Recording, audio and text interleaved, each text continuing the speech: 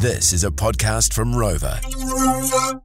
Well, this week is National Volunteer Week, and the Game Animal Council has decided to celebrate this by giving a bit of a shout out to the hundreds of volunteers who are dedicating their time and effort to making a contribution to New Zealand's hunting sector. And to talk about it, General Manager of Game Animal Council, Tim Gale, joins us once again on the show. Tim, how you doing, pal? Good morning, Dom. I'm very well, thank you. Excellent. Good to hear it. When I have a look through the breakdown of the various volunteer actions by people in the wider hunting sector, it's pretty good, isn't it? And obviously, volunteers essential to the hunting community and what it gets up to.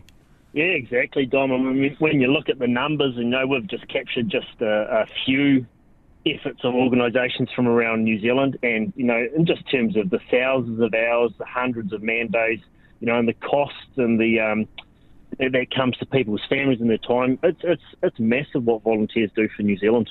Yeah, it really is. And look, there's some passionate people in and around that sector, so it's if you just scratch the surface, it's not hard to sort of see how this gets clocked up in terms of hours and time and all the sorts of things that you're talking about.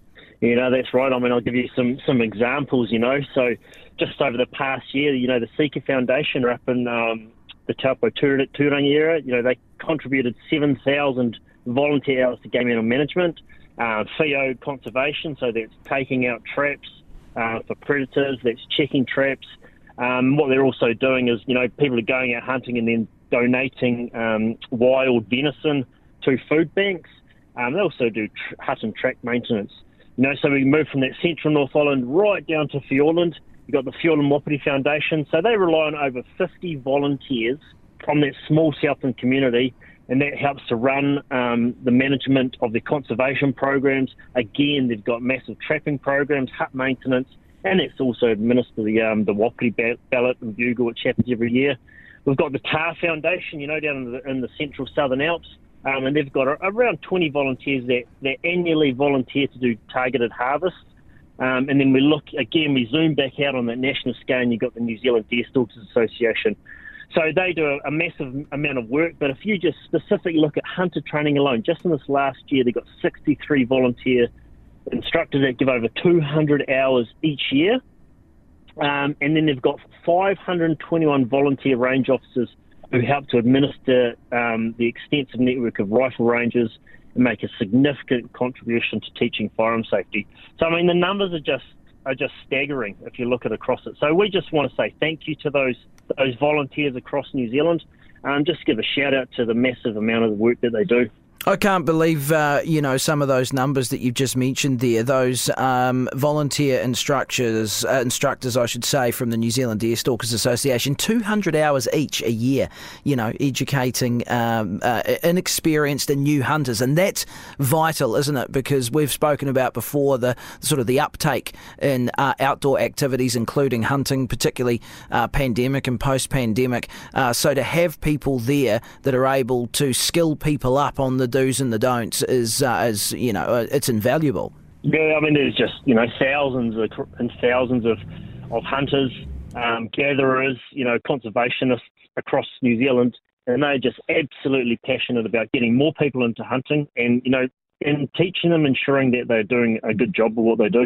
And also, look, those conservation projects as well, and as you mentioned, just sort of even track maintenance and things like this. I mean, without these people, that stuff just it doesn't fix itself, does it? No, it doesn't fix itself. And I mean, we can look at some models, like the Backcountry Trust, for example, who do hut maintenance across New Zealand, and just the return on investment and how much dollars they're able to leverage through volunteers is just huge. And we wouldn't have the quality of tracks and I guess primarily of huts in New Zealand if we didn't have those volunteers to do their work. Yeah, it's a good feel-good story, and I like that you've made a point of just giving a shout out to those people. And on the hunting front, Tim, you getting out and about much as you'd like? Never as much as you like, John. No, I've just got busy with family commitments. There's a lot on at work at the moment. Lots of I think things in the pipeline that we're working on, but Yeah. Hopefully this weekend I might get out for half a day or something and go and look for an animal. I think the last time I spoke to you, Tim, we were talking about the 5 Ps for a safe and successful roar. So how did that all go, Tim, out there in the back blocks of New Zealand? Yes, I think we had a really safe roar hunting period. So that's over the end of March, April, and into the start of May period.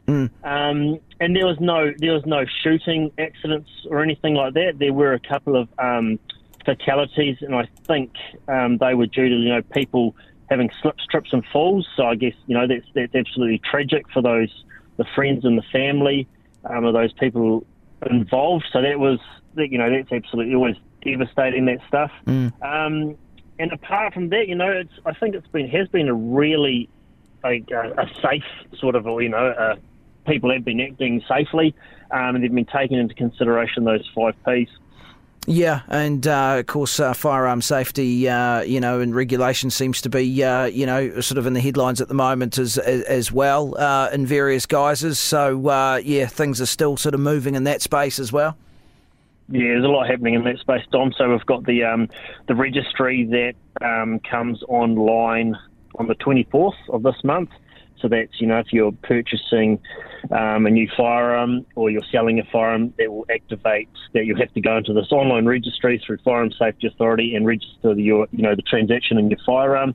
There's also a lot happening in the firearm ranges space, and people have to register to have their application for their ranges. I think it's in the end by this month. So there's a lot happening in that space. Hard to keep up with all the changes. Yeah. So if you are a firearms user, make sure you go on, follow your local NZDA, New Zealand Deer Association. Get their newsletter or go into the Firearm Safety Authority or the police, and just make sure that you are complying. Yeah, good point, good call. And look, well done again for celebrating National Volunteer Week. Tim Gale from the Game Animal Council. Always a pleasure, my friend. Thank you. No worries, Dom. Really great to talk with you, and thanks again to all the volunteers. Cheers. Rural Focus, brought to you by Carter's Tyres, specialists in ag tyres, supporting NZ farmers for 35 years. Now look here, son. All right, I can tell you, hot off the press, that New Zealand is set to hold the 20th Golden Shears World Shearing and Wool Handling Championships at the home of Golden Shears in Masterton in 2026. And the announcement and the confirmation came at the Golden Shears World Council meeting in Edinburgh on the eve of the 2023 Championships at the Royal Highland Show. So congratulations to all involved in getting that event secured for Masterton 2026. What else is on the agenda today? Dairy NZ has got a new chief executive. Campbell Parker is the person there taking over from Dr. Tim Mackle, who is exiting that particular role. And Campbell Parker, he's been involved in roles in the past with PGG Wrightson, BNZ, Balance Agri-Nutrients. He's got a Bachelor of Agriculture from Massey University. And he'll take up the post in October. And in the interim, there will be an acting chief executive by the name of Peter Scott. And one final one for today, and this controversial feral cat killing competition in North Canterbury is set to go ahead this weekend. Organisers are saying that $5 for every kill will be donated to charity. It's the North Canterbury Hunting Competition, and it raises money for Rotherham School. A bit of controversy earlier this year encouraging children to shoot feral cats. Back down on that and removed the children's category, but now the club has clarified the rules for hunting feral cats, and the National Conservation Trust will be given $5 for every cat killed. That is our show for today. As always, great to have your company, and don't forget to check out rexonline.co.nz.